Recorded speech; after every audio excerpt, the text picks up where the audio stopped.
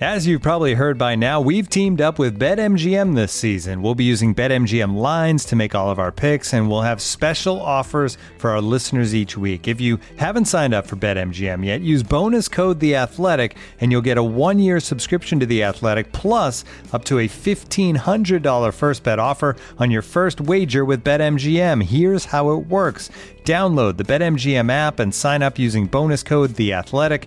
Make your first deposit of at least $10. Place your first bet on any game and claim your voucher for a 1-year subscription to The Athletic.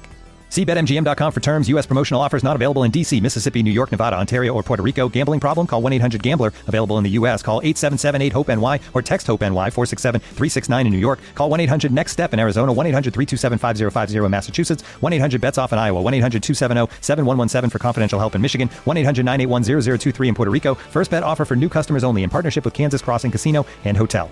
Don't forget, if you haven't signed up for BetMGM yet, use bonus code The Athletic, and you'll get a 1-year subscription to The Athletic, plus up to a $1,500 first bet offer on your first wager. And now, two pigeons bemoaning the fact you can stream DirecTV satellite-free. You see this? A family watching baseball on DirecTV with no satellite dish in sight. Let's heckle them. You call that changing the channel? Choke up on the remote, buddy. I hope getting all these games on DirecTV makes up for your mother not pre-chewing your sunflower seeds. DirecTV has the most MLB games. Visit DirecTV.com. Claim based on total games offered on national and regional sports networks with choice package or higher. Availability of RSNs varies by zip code and package. High-speed internet service required. Terms and restrictions apply.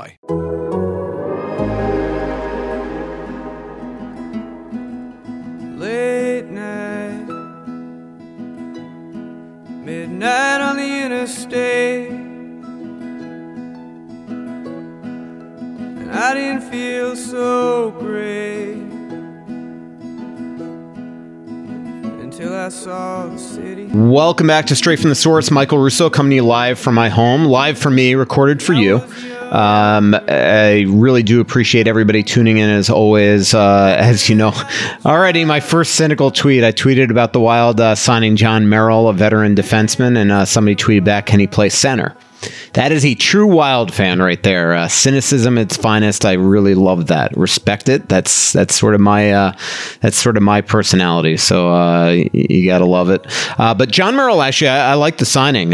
Left shot. He'll probably play the right side next to Dmitry Kulikov. I've long actually liked his game. 29 years old, was part of that Montreal Canadiens playoff run. But he shoots the puck well. He moves well. He shuts down, but not in like an overly physical way. It's more with his positioning and stick work, and also considered a really, really good guy. Coincidentally, when the Wild signed John Merrill, I was on the phone with Nick Bukestad, who was going to Riley Tufte's brother's wedding, one of Nick's best friends. And I called Bukestad because he played with Kulikov in Florida, but I didn't know that he played with John Merrill with USA Hockey. And so he just said that the Wild signed a couple really, really good guys, some characters. And the Wild didn't get Nick Foligno, and they lost Nick Bonino, and they lost Ian Cole. So we lost some great quotes there, but we gained with Goligoski and who else? Freddie Gaudreau seemed like an absolutely hilarious, happy-go-lucky kid, and then John Merrill, who's supposedly a brilliant quote, and Kulikov, who we had on a Zoom today. That's an absolute character. He did it from the car seat in like New York City, and he was like frosted hair and everything. Asked him what type of player he is, and he said obviously a very good one. So I already liked the guy.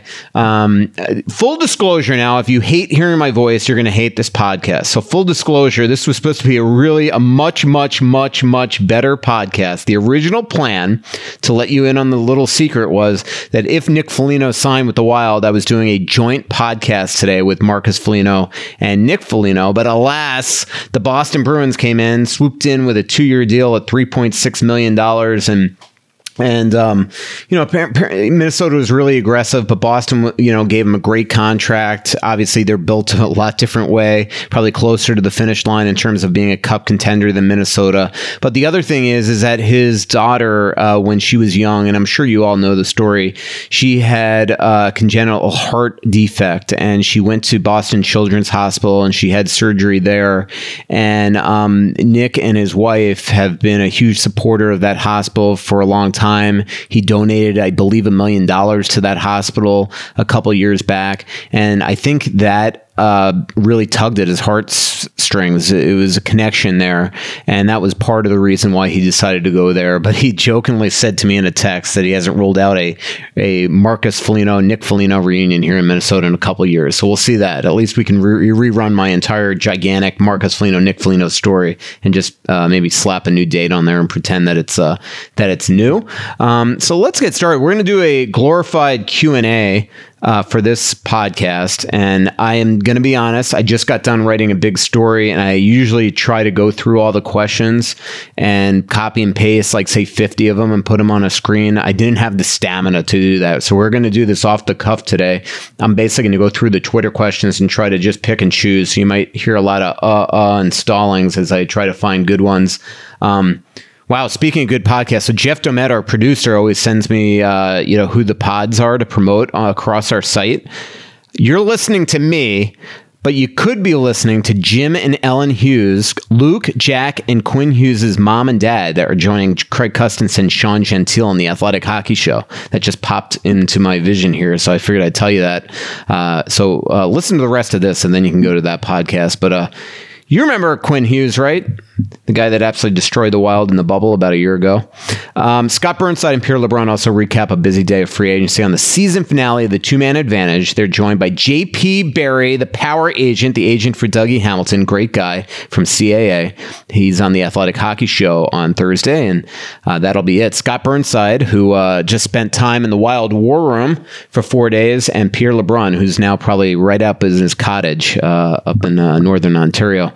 I hope everybody read Scott Burnside's piece. It was fascinating, even for somebody like me that feels like he knows everything that goes on in a team, but you realize you only know 1 or 2%. And Scott went in there and just did a great job. He's done this a couple years in a row with, I believe, the Carolina Hurricanes. He did it when we were in Dallas at the draft in 2018. I think he did it last year too. And he just does such a good job with these, and he's so trustworthy too, which is the only way that it works, right?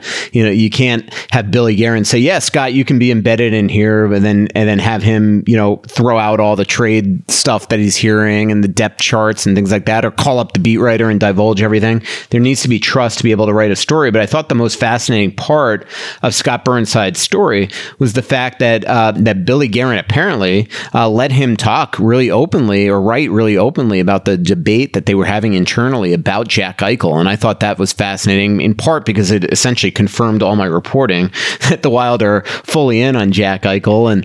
And sometimes you report this stuff and you still like, well, am I really accurate? This was proof positive that the Wild are in on him, or were in on him. What I'm hearing now from multiple sources is that the Wild have at least currently, maybe temporarily, maybe permanently, who knows, backed out of the Jack Eichel negotiations, trade talks, because Buffalo still doesn't want to take salary back from them, doesn't want to retain salary for Jack Eichel, won't give up his medical records, and wants all futures. And the Wild just can't afford that. So unless they're going to retain salary, or the Wild find a third party to take on salary from them, it just doesn't work. And the problem there is that if you're trading futures and you're giving up salary, what team are you fielding? What team are you putting on the ice? You can't trade everything for Jack Eichel and then expect Jack to just turn this team into a cup contender. And you've traded Fiala and Greenway and Rossi and a couple firsts or whatever it's going to cost. And so I just think that I don't know how the Wild can satisfy the request right now.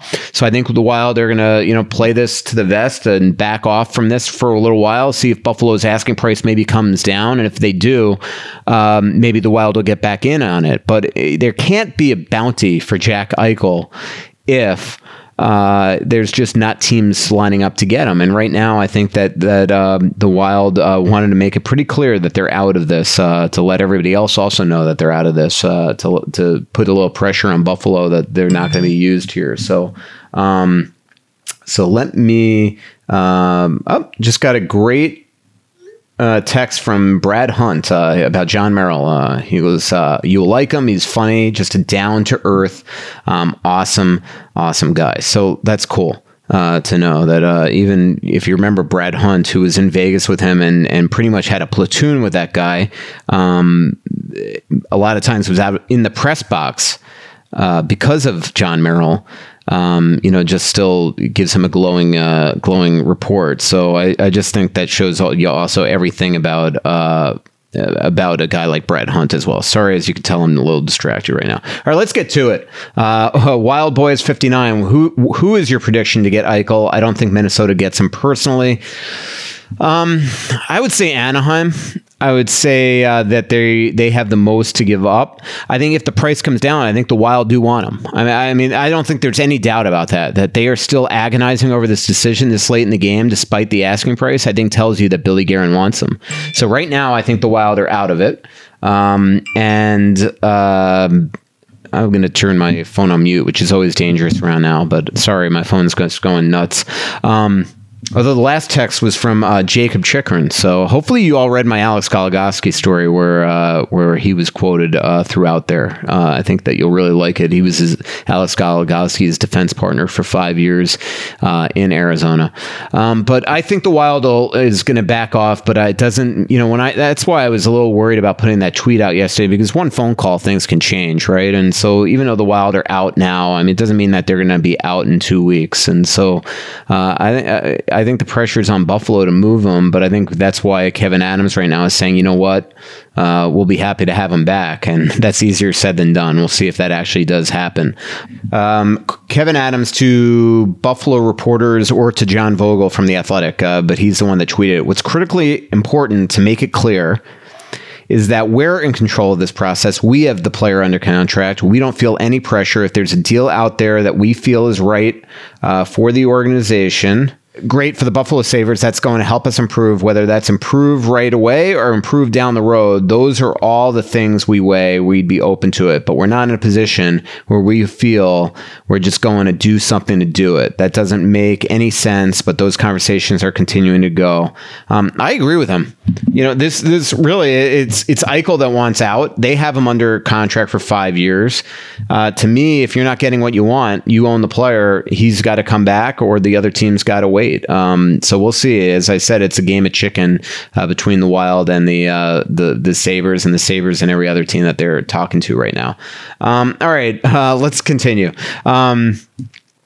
Hockey fan Dan goes, did you cry a little bit when we didn't sign Foligno because you knew you wanted him for future stories and post-game scrums? I was disappointed, but I got it. That was the one thing that I wanted to point out in that giant article that I did on Marcus and Nick the other day, is as much as he was being tugged by Nick, let's be honest, like in a league where there was clearly tampering everywhere, Nick Foligno, which maybe also talks to his integrity and what type of person he is, was like the one guy that wasn't tampering. He made it so clear to me that he was going to be fielding phone calls and taking his time and making a smart decision on July 28th, where other teams, signed guys minutes in, which you just knew that stuff was done before. And unfortunately for the Wild, what that did is it put them in a position where they were in this holding pattern and they were sort of tied to Nick. And in that interim, they probably lost out on some other players, and or if they wanted to relocate that money to the blue line, they lost out on guys like Ian Cole and things like that.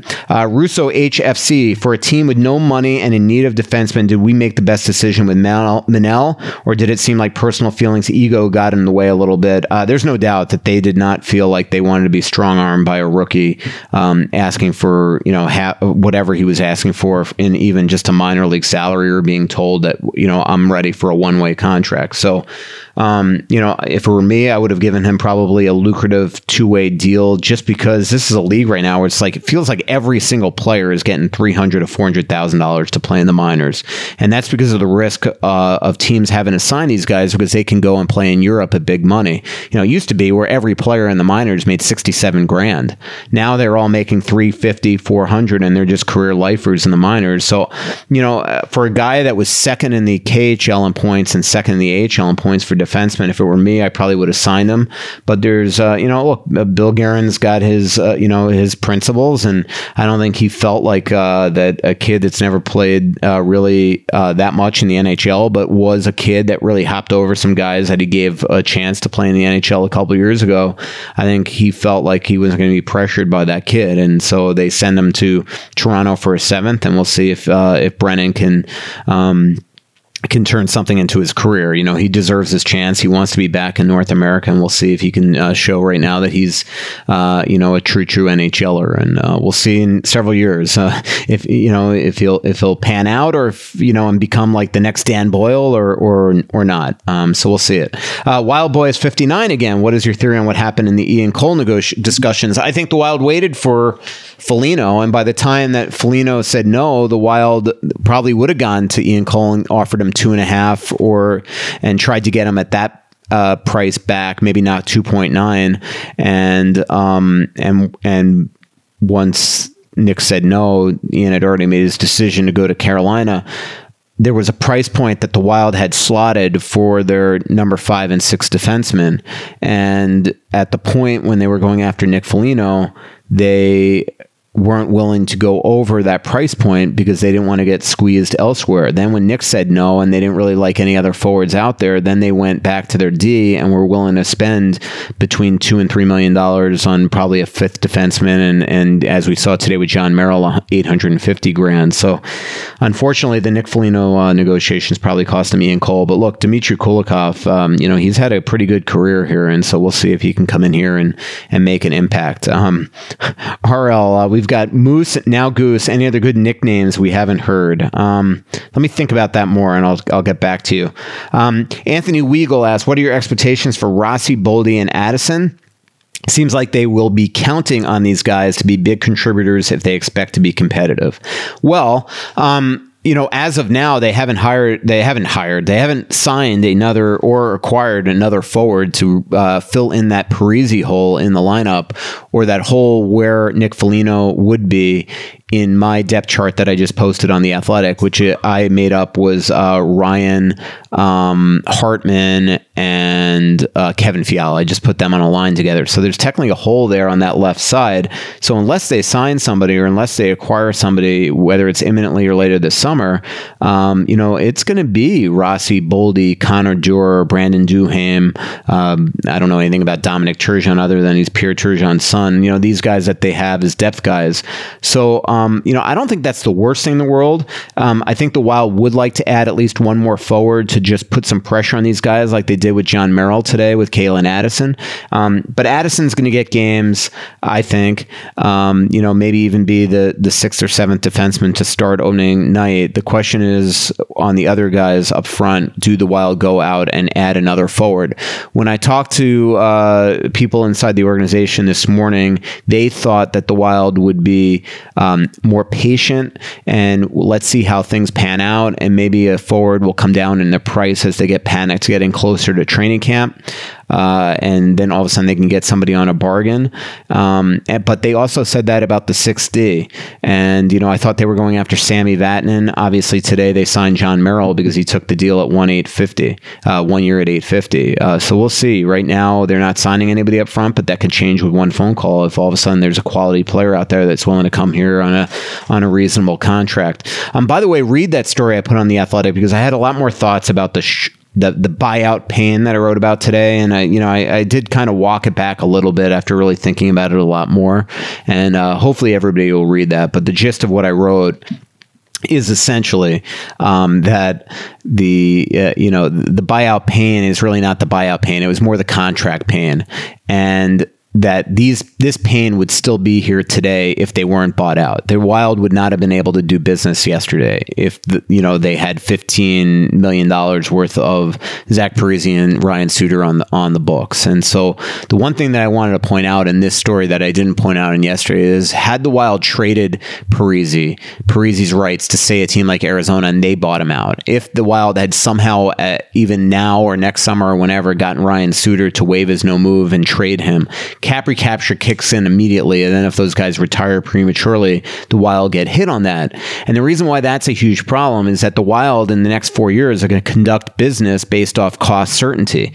But if they had in the next 4 years traded Parise and Suter, conducted normal business, thrown a ton of money at Kaprizov, a ton of money at Fiala, acquired a Jack Eichel, whatever, did business as usual, but then Parise or Suter retired prematurely for non-injury reasons, seasons, the Wild would get destroyed by cap recapture and suddenly would be in a position where they might have to trade a bunch of players just to get cap compliant.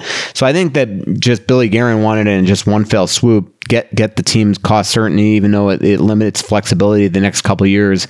But I think in the team's mind, that lack of flexibility was going to be there whether Parise or Suter were here or not. So I did want to, because I felt like after when I woke up today and I read my article again, and then I got an email from a very smart reader sort of saying the same exact thing. I'm like, you know what?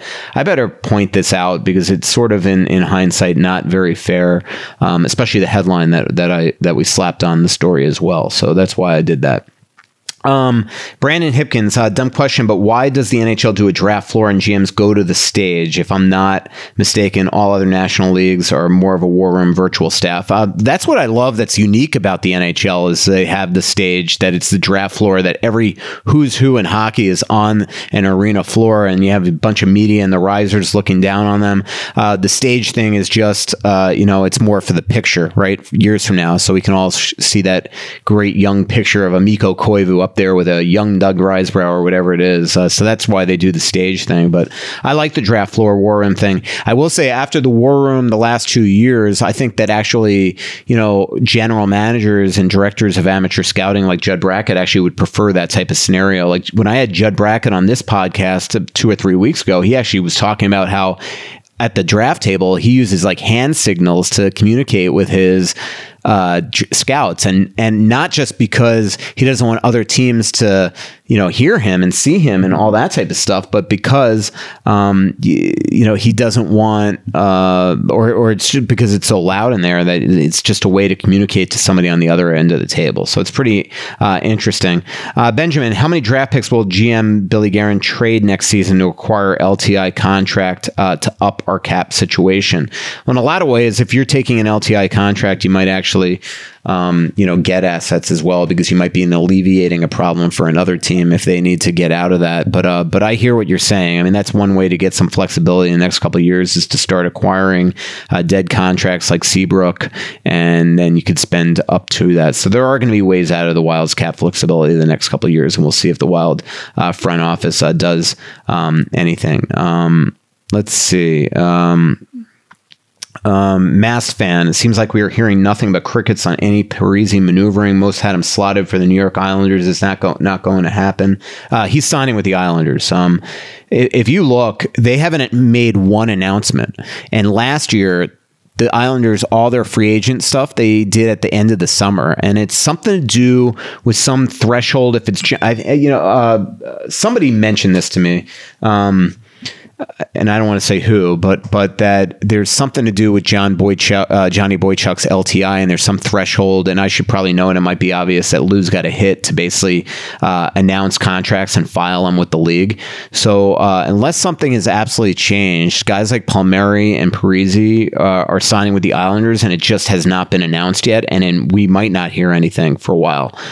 So just get used to that, and you're not going to see a press conference with Zach Parise going public, because Lou's liable to just pull that right from the rug right from out from him. He's done that before when leaks get out. So I don't think that you'll see Zach, but he's going to the Islanders. I saw somebody tweeted that he's going back to Jersey. I don't know where they got that from. He is, unless something changed, he's going to the Islanders. RL Match Race asks, any more info on the Prospects games against Chicago open to the public at TRIA? I assume they will be, because they're going to be playing tournaments. So I've got to think the Wild will figure out a way to get fans in there as long as the pandemic simmers down some more. And if people didn't see, the Wild are not taking part in the Traverse City Prospect tournament anymore.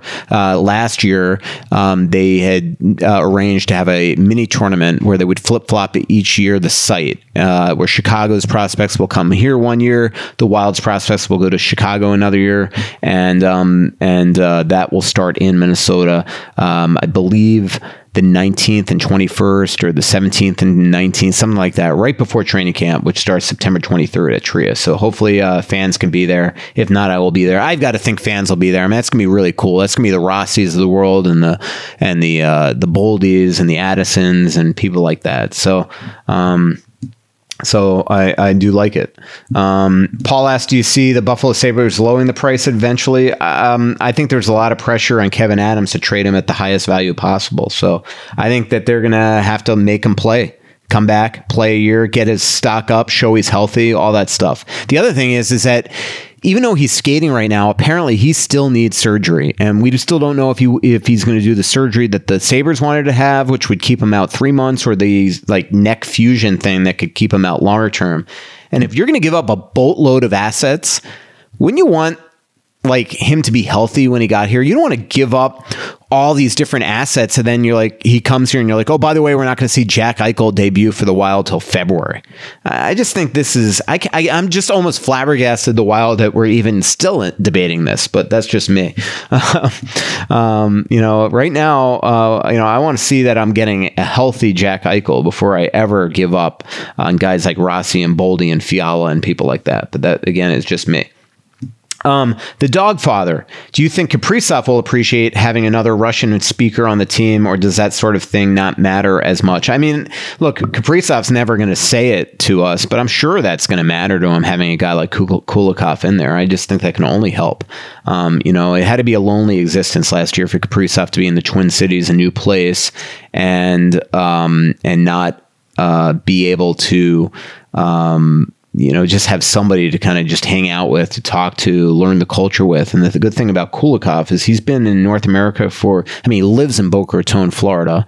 He's been in North America since a teenager because he played major juniors last year in Quebec. So this is a guy, when we talked to him today, his English is absolutely perfect. So that's another thing that I think is going to help Kaprizov immensely, is just having a guy like Kulikov here that could speak the language. So we'll see.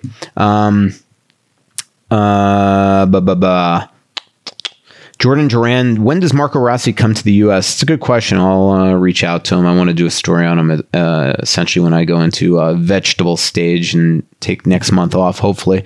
Soro 504, what are the potential PTOs, which are pro tryouts? Anybody that you see on a free agent list right now, if they're not signed by the end of August, would be good PTOs. Gene Parmesan, will college free agents be more of a target the next couple off seasons? I think so. Because they come in on entry level deals and are fairly inexpensive. Kurt Harvey Williams, when a sports journalist writes, sources tell me, what is the highest level process for how those conversations go? Hiding in the bushes or calling everyone on the management team until someone answers, or talking to the rink custodial staff? Well, everything's different, right? Sources, sometimes when things are told to you off the record, it's off the record, like you can never ever write this or talk about it. Sometimes you could write this, but it didn't come from me. And so, we all develop sources in their game, and I try not to ever quote somebody where it's personal. Like, I would never quote a source saying, yeah, he's an absolute jerk. He's a bad guy. To me, I want it to be truth behind it. Sources say this trade's going to happen. Sources say John Merrill is signing with the Wild. Sources say the Wild are pursuing this. That's what I want to write. I don't like to do personal, no character assassinations, things like that. For the most part, I want people to be able, if they're going to character assassinate somebody, it's got to be on the record, in my opinion. So that's something. In terms of like where you asked, what is the highest level process for how those conversations go? I don't know if you mean like getting approval, but like today was a great example. When I found out about John Merrill, it was told to me by a source in the NHL from another team. And so I just go to my editor, say, hey, I'm about to report this. This is who my source is, just so she knows and knows that I'm not just throwing stuff against the wall. And actually on this one, I like to second source almost everything. And this one I couldn't get second source. So the Wild actually announced it before I was able to put the scoop out. But luckily I had like the entire tweet ready because I was just waiting to hit go. So at least I didn't have to look up who the heck the Wild were signing at that point.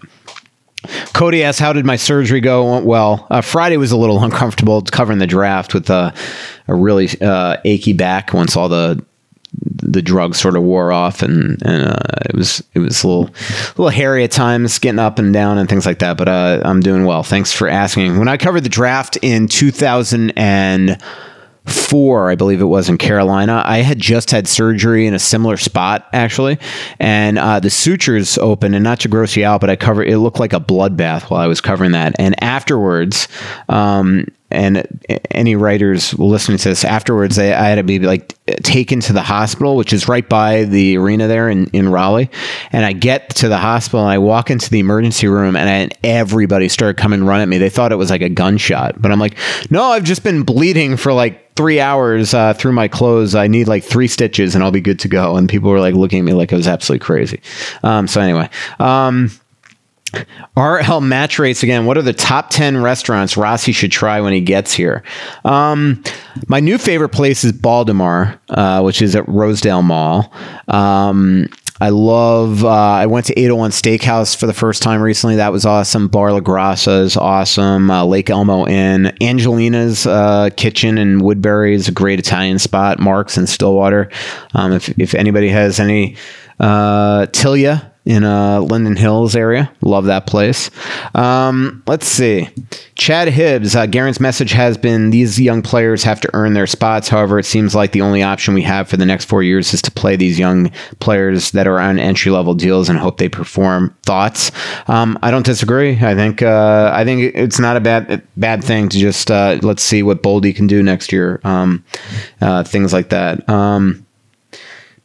Mona OSRS Jack asks, could you expand more on the Hovinoff situation? I know you said he was deciding whether to stay in Russia or not, but is that permanent?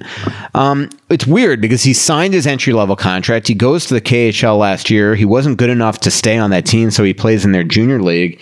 And what I'm hearing is that so far he hasn't committed to even coming back. Now, that could have changed. When I asked Billy Guerin about it 2 weeks ago, he said it looked like he was coming back. But I'll be honest, I haven't asked Bill about that lately. Next time I do, I will. I texted his agent coincidentally today when I was doing my depth chart, because I have kept the same note up for like every depth chart that he's deciding. And I texted his agent, and so far I haven't heard back. So if I get any news on that to share, I will definitely put that out.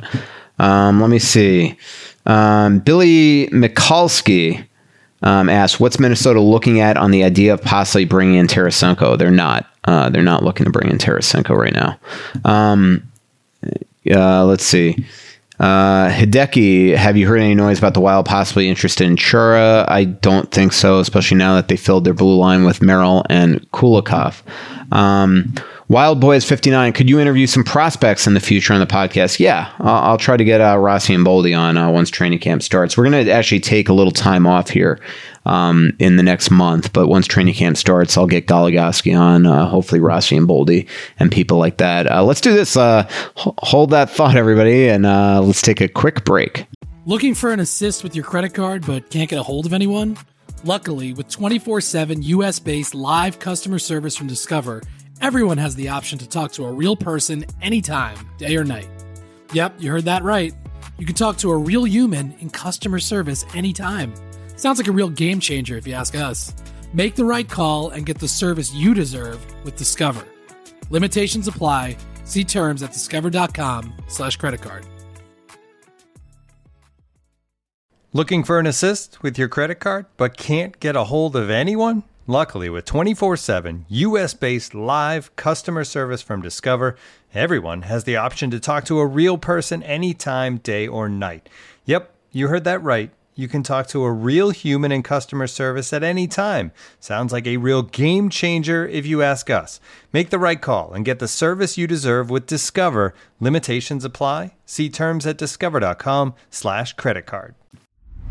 I appreciate everybody that hasn't logged off yet or still listening to me, because I know this probably isn't the easiest thing to listen to as I'm just scrolling through Twitter looking for good questions. Tom asks, hey Russo, Marcus Johansson, what is his status? Can't find anything.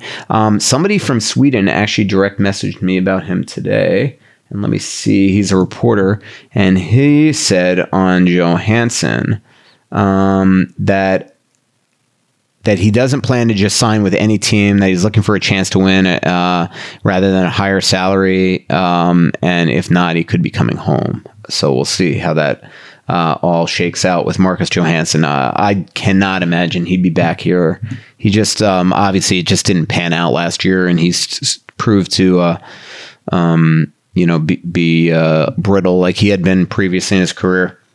I asked this isn't about Marcus Johansson, but this joke just popped in my head. I asked somebody the other day about a player that I thought the Wild were interested in, and his response to me was low pain threshold. And I just thought that was a hilarious comment from a scout. Like, what a way to say a guy is brittle or injury prone.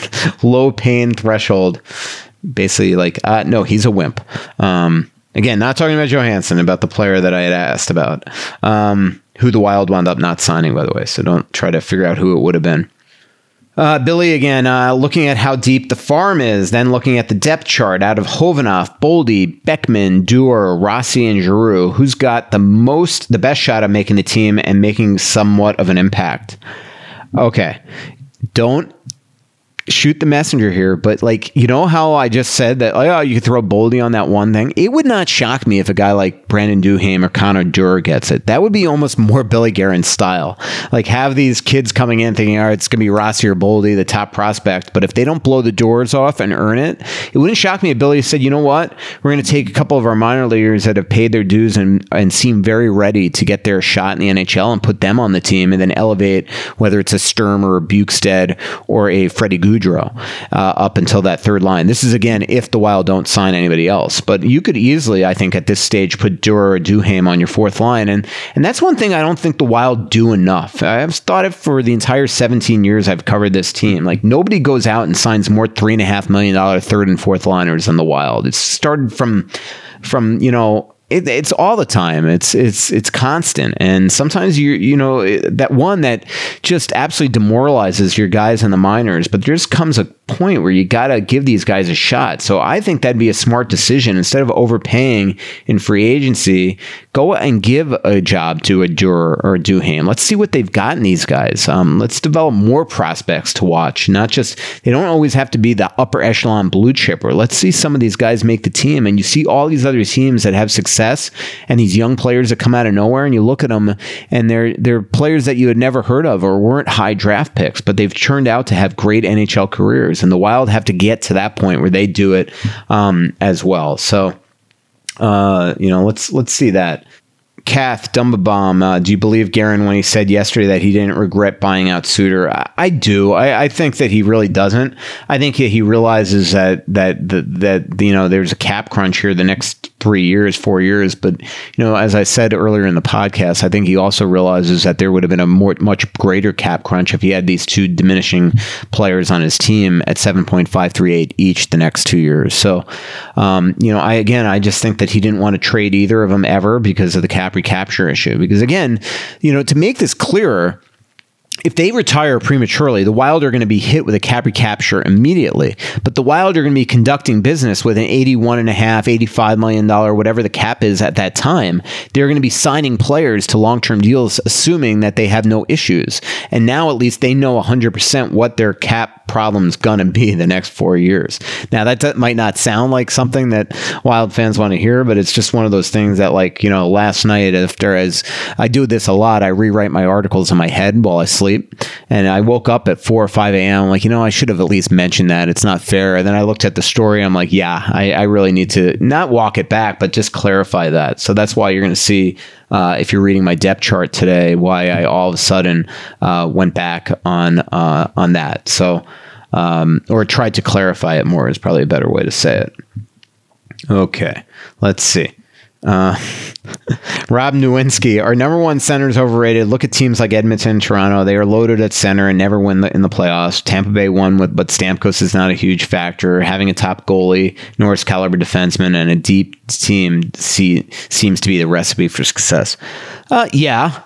But you can also go back to other cup champions throughout the history of the world and say number one centers matter. When Dallas won it, Mike Modano mattered. When Pittsburgh won it, Malkin and Crosby mattered. Things like that. So, you could go through it. Edmonton or Toronto just have to do a better job of building around Draisaitl and Connor McDavid and Matthews and Marner and people like that. So, but I hear your point. But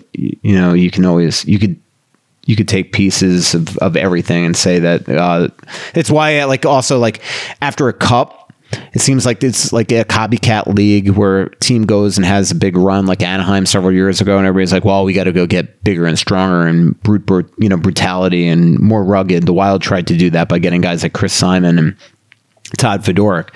It doesn't always work if the rest of your team isn't built that way. That was just how Anaheim won it that year, and Tampa Bay's method is to have $20 million more than the cap. No, I'm just kidding. Just a joke.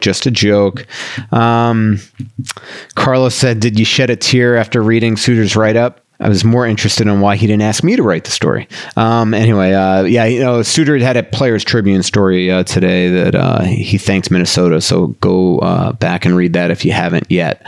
Tanner Worth, the pieces you wrote this past season for The Athletic were some of your best ever. Thank you.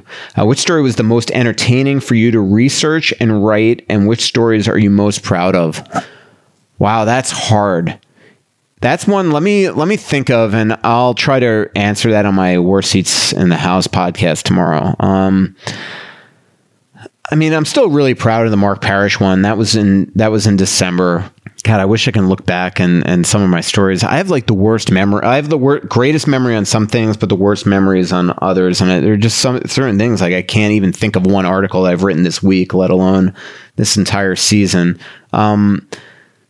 But some will come out, and I think what I'm most proud of with just the coverage this year is wasn't an easy year to cover teams, cover the team. When you're all virtual, you don't get in the locker room, you don't get a lot of feel of what's going on in there, and so those are tough. But I'll have to go back and think of some of the ones that I wrote this year. But I literally right now my mind is blank. I can't even think of one story I wrote this week, let alone this whole season. But Tanner, I appreciate your kind words, and I will go back and try to figure that out. Speaking of LaPanta, Hideki asks, what's the best thing you've ever had to eat at the LaPanta household? His Akiushi steaks are pretty good. I like when he makes chicken and things like that.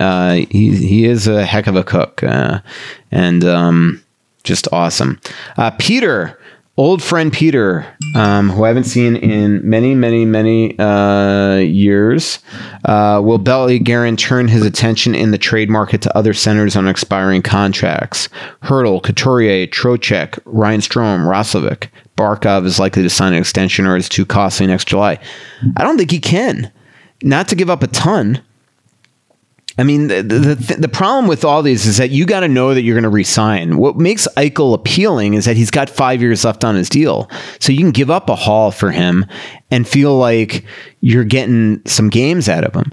Where, can you imagine if you traded for Barkov or Hurdle or Zibanejad or Couturier or Trocheck or all these guys, and then all of a sudden they don't re-sign, and now you're giving up all these players. So that's why I laugh at like the Elias Pettersson offer sheet rumors about the Wild. It can't happen. The Wild would have to trade for Elias Pettersson and sign him. And by giving up a bunch of money in that deal, they can't go out. They have no money to sign anybody long term. Just remember that anytime for the next 4 years that you want to say, hey, why aren't the Wild in on Philip Deneau, which I was getting all day yesterday? Why aren't the Wild in on Tyson Barrie? Why aren't the Wild signing an offer sheet? Grab your calculator or reread the Parise Suter story, or just go to Cap Friendly. It cannot happen. It is a dollar in, dollar out world for the rest of eternity for the Wild. Just know that. But in terms of those guys, same thing. Unless you're getting Hurdle for essentially nothing, you really can't do it. You've got to be able to afford to re-sign these guys if you're going to do it. So we'll see. Maybe I'm wrong. I will say, of those names, I just don't know if Billy would be in on any of those guys. I don't think that they love Ryan Strome. I think they've tried for Roslovic before, but I'm not positive. I'm not positive that they love Trocheck. I like Couturier, but I didn't get a sense that when they were talking to Philly about Dumba, I don't think they were talking about Couturier. I think it was more Konechny and Morgan Frost and people like that. And Hurdle, I'm not positive what he thinks of them.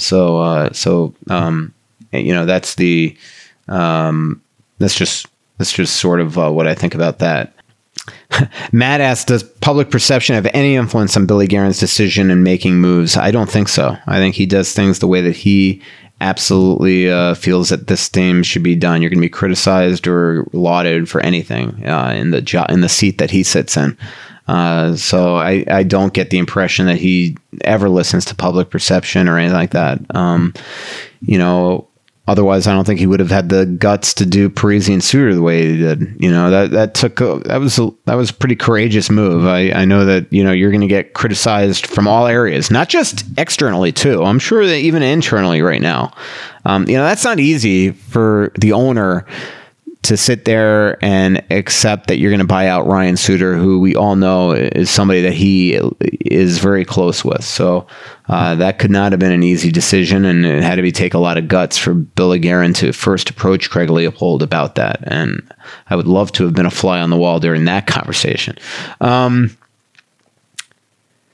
Let's see. Jason Hedger, any updates on retiring number 9? Not that I know of. What are the chances of Koivu getting into coaching? He's actually is coaching. I think he's going to coach special teams for the Finnish World Junior team. I saw something like that the other day.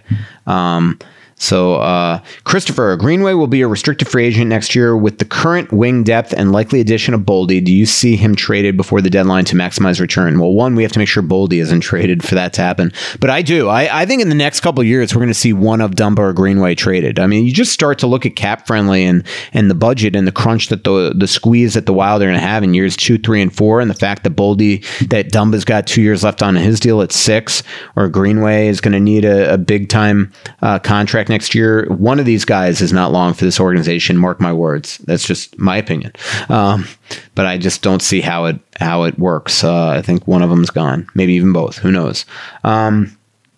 Ross says, what do the timelines look like for their 2 first-round picks? Well, Wallstedt's an interesting one because he's apparently close, but he is in a crowded net in Luleå, and I know the Wild are concerned about that. They're one of the best goalies, and I'm not going to try to pronounce his name. I wrote it in my story today, but one of the goalies that's one of the top goalies in Sweden just returned to Luleå. He's coming back. So Wallstedt's staring at maybe being a backup this year and playing 15 or 20 games. So I don't think that makes the Wild comfortable at all. So I think they're going to try to either find him a new team in the Swedish Hockey League or maybe bring him over and try to find him a spot in major juniors this year. There was a report out of Edmonton. Hall of Fame hockey writer Jim Matheson said Portland was looking at maybe bringing in Wallstedt. I was told by a source inside the Wild that is probably unlikely, but he did confirm that the Wild might have to look for him for a home. I don't see him going to Iowa, by the way. Like Iowa, to me, it's again not Billy Guerin's style to put an 18-year-old goalie in the American Hockey League. So I just don't see that happening. So I think they're going to try to find him juniors, or they might just have to buy their time and have him play 20 games. But I don't think that would be good for his development either. So let's see. Brandon Duhaime just re-signed. Let's see if he just took his qualifying offer. We mentioned Brandon Duhaime. 2-way deal at $750. 100 in the minors. Oh, and the second year's a 1-way. So there's a great example. So the Wild did a 2-way, 1-way with Duhaime, which is just that just shows you that they're expecting him at some point to become an NHLer, because you wouldn't do that. So that's pretty cool. Parkland, Florida's own Brandon Duhaime. That's the town next to my hometown in Boca Raton. All right, let me just quickly go through others. I cannot believe I have 200 questions here. Space Hyatt Wyatt asks, where did Dmitry Sokolov's progression go so wrong after all his offensive upside? I mean, really, if you remember before his draft, he was supposed to be a first-round pick, maybe even near the top 10, and he wound up slipping all the way to 7. And it's because of his fitness and his work ethic, and that just continued in Iowa. He just never could get his act together. Maybe he's just got the body type that it's impossible to stay fit. I mean, that really does exist. I know some people out there that can eat anything they want don't realize that there are people that just genetically can't lose weight or can't keep weight off, but that is a fact. So, unfortunately, waste. Guy that has NHL shooting ability and talent is just probably never going to play in North America again. He's definitely going back home. So That's a shame. Ben Tesler, have the Wild reached out to Seattle about getting Soucy back? They've reached out to Seattle. I don't think they're allowed to get Soucy back. I think they've got to wait a certain amount of time. I don't know that to be fair. Warrior for Life, why didn't the Wild go out, after a more legit low-price center like Erik Haula? They just don't want Haula here. They're, as you can see, I mean, Bill, after they get rid of people, he just doesn't seem to want to put those guys back on the team. Like, he's shown no interest in Haula or Granlund a couple times now. So, it just can't happen. Vikings theorist, are there any players the Wild have considered offer sheeting? As I just mentioned, just can't happen. Everything's going to need to be, there's going to be no long-term signings for this team for a while until they create some cap space. And so that's why, Goligoski got 1 year at $5. That's why everybody's signing for 1 or 2 years. That's just sort of the life that they're in. Corey says, is it time to circle back to Derek Stepan, perhaps PTO candidate? Yeah, perhaps a PTO candidate. Maybe they circle back on him. I don't think that they're trying to get faster and younger. I know that sounds a little hard when they're signing a bunch of 29, 30-year-olds, or 36 in the case of Goligoski tomorrow. But these guys can all skate, and mobility, and Derek he's not the greatest skater, fleetest of foot anymore. I just don't know that that's going to happen. But it would be easy to make happen since he's local, and I think lives pretty close to Billy Guerin. They could always, bump into each other in the Western Burbs one day. Jason Averill. So with Brad Hunt now in Vancouver, does that open a spot to bring back Nate Prosser? That would help. That'd be awesome. Aaron Feely, who will be the best quote machine out of the new additions? I hear John Merrill's awesome. Kulikov was a bit of a beauty today. Goudreau was good as well. So as everybody knows, that's the most important thing with any Wild pickup ever. Casey asked, do you think Ryan O'Rourke starts the season in Iowa or Sault Ste. Marie? I think the Sioux. Billy Guerin made very clear to me the other day that just because Ryan O'Rourke might be eligible to play in the AHL this year, that with a full AHL season, not just, because remember last year, all the top AHLers pretty much were on the taxi squad with every team. Now it's going to be a full big-time league, and I don't think Billy wants to overwhelm the kid. So I think he's going to still send him back to the Sioux. That's what he was saying the other day. So we'll see. He is signed, though, but that contract will just continue to slide. Maxime asks, is Ryan Strome a target for the Wild this year for the Wild? I don't get the impression that the Wild actually are in on him or have the greatest esteem for him. That's just, I've asked about him so many different times to so many different people, and I always get the So I don't think that. And by the way, that's not just internally with the Wild. I mean, this is scouts I talk to too. For some reason, even though he puts up points, I haven't watched him enough to know why. Let's see. Kaiser Sose 30. Do you drink any other kind of coffee besides Starbucks? I drink, I don't discriminate against coffee. I drink anything. I drink Quick Trip coffee, Holiday coffee, Caribou coffee. I go to Ox and Crow all the time and buy beans. And also I have a rule that even if I make a pot of coffee in the morning, that doesn't count as my allotment. I still have to go buy one somewhere. It's just it is a nervous habit. Even last night, leaving I was working till 1 a.m. on that story last night, but even last night when I'm just like, I got to leave the offices because I was working alone in the banquet hall and it was getting dark. And I mean, I probably could have gone upstairs and broken into Billy Guerin's war room and tried to figure out everything at that point because I was like literally the only one in the building. But I finally left and I'm just like, I got to get a change of venue. And it's like super late at night and I'm on my way home, just like, I'm going to go get a coffee just to have something to like, just when I get writer's block to drink. So yeah, I drink coffee too much. Probably why I get 4 hours of sleep a night. Let's see. What in the puck asks, do you think the Wild have gotten better or worse so far in the offseason? I think the biggest thing that you have to decide is Alex Goligoski better or as good as Ryan Suter? And I believe the Wild at least think that he is. He actually, for an Arizona team that wasn't great defensively, he was by far their best defenseman numbers-wise with Chychrun. And he could still play at 36 years old. But if you think of everything else, I mean, the Wild's third pair, I like Cole a lot, but if Kulikov and Merrill can fit in, that could be pretty good. And then so it matters who plays that other forward spot. Goudreau is a good player. I've gotten a lot of positive texts on him. And so now who comes into that spot? Now, the offseason isn't over yet. If all of a sudden we see this Kaprizov thing get really hairy or Fiala get dealt, then all of a sudden we got to see if this team's good. But right now, I mean, you're essentially trading Goligoski for Suter and a new third pair. And so, we'll have to see him. I know the models out there today that I saw, and these people are a lot smarter than me, still have the Wild, making the playoffs pretty easily in this division. So we'll see. I don't know. I mean, the Wild better. Like all of us as Wild people that watch the Wild, like they never are bad enough to just get a lottery pick, right? They just aren't. So like you just know they're going to compete for a playoff spot no matter who they have on this team. And so I still think they're going to be fine.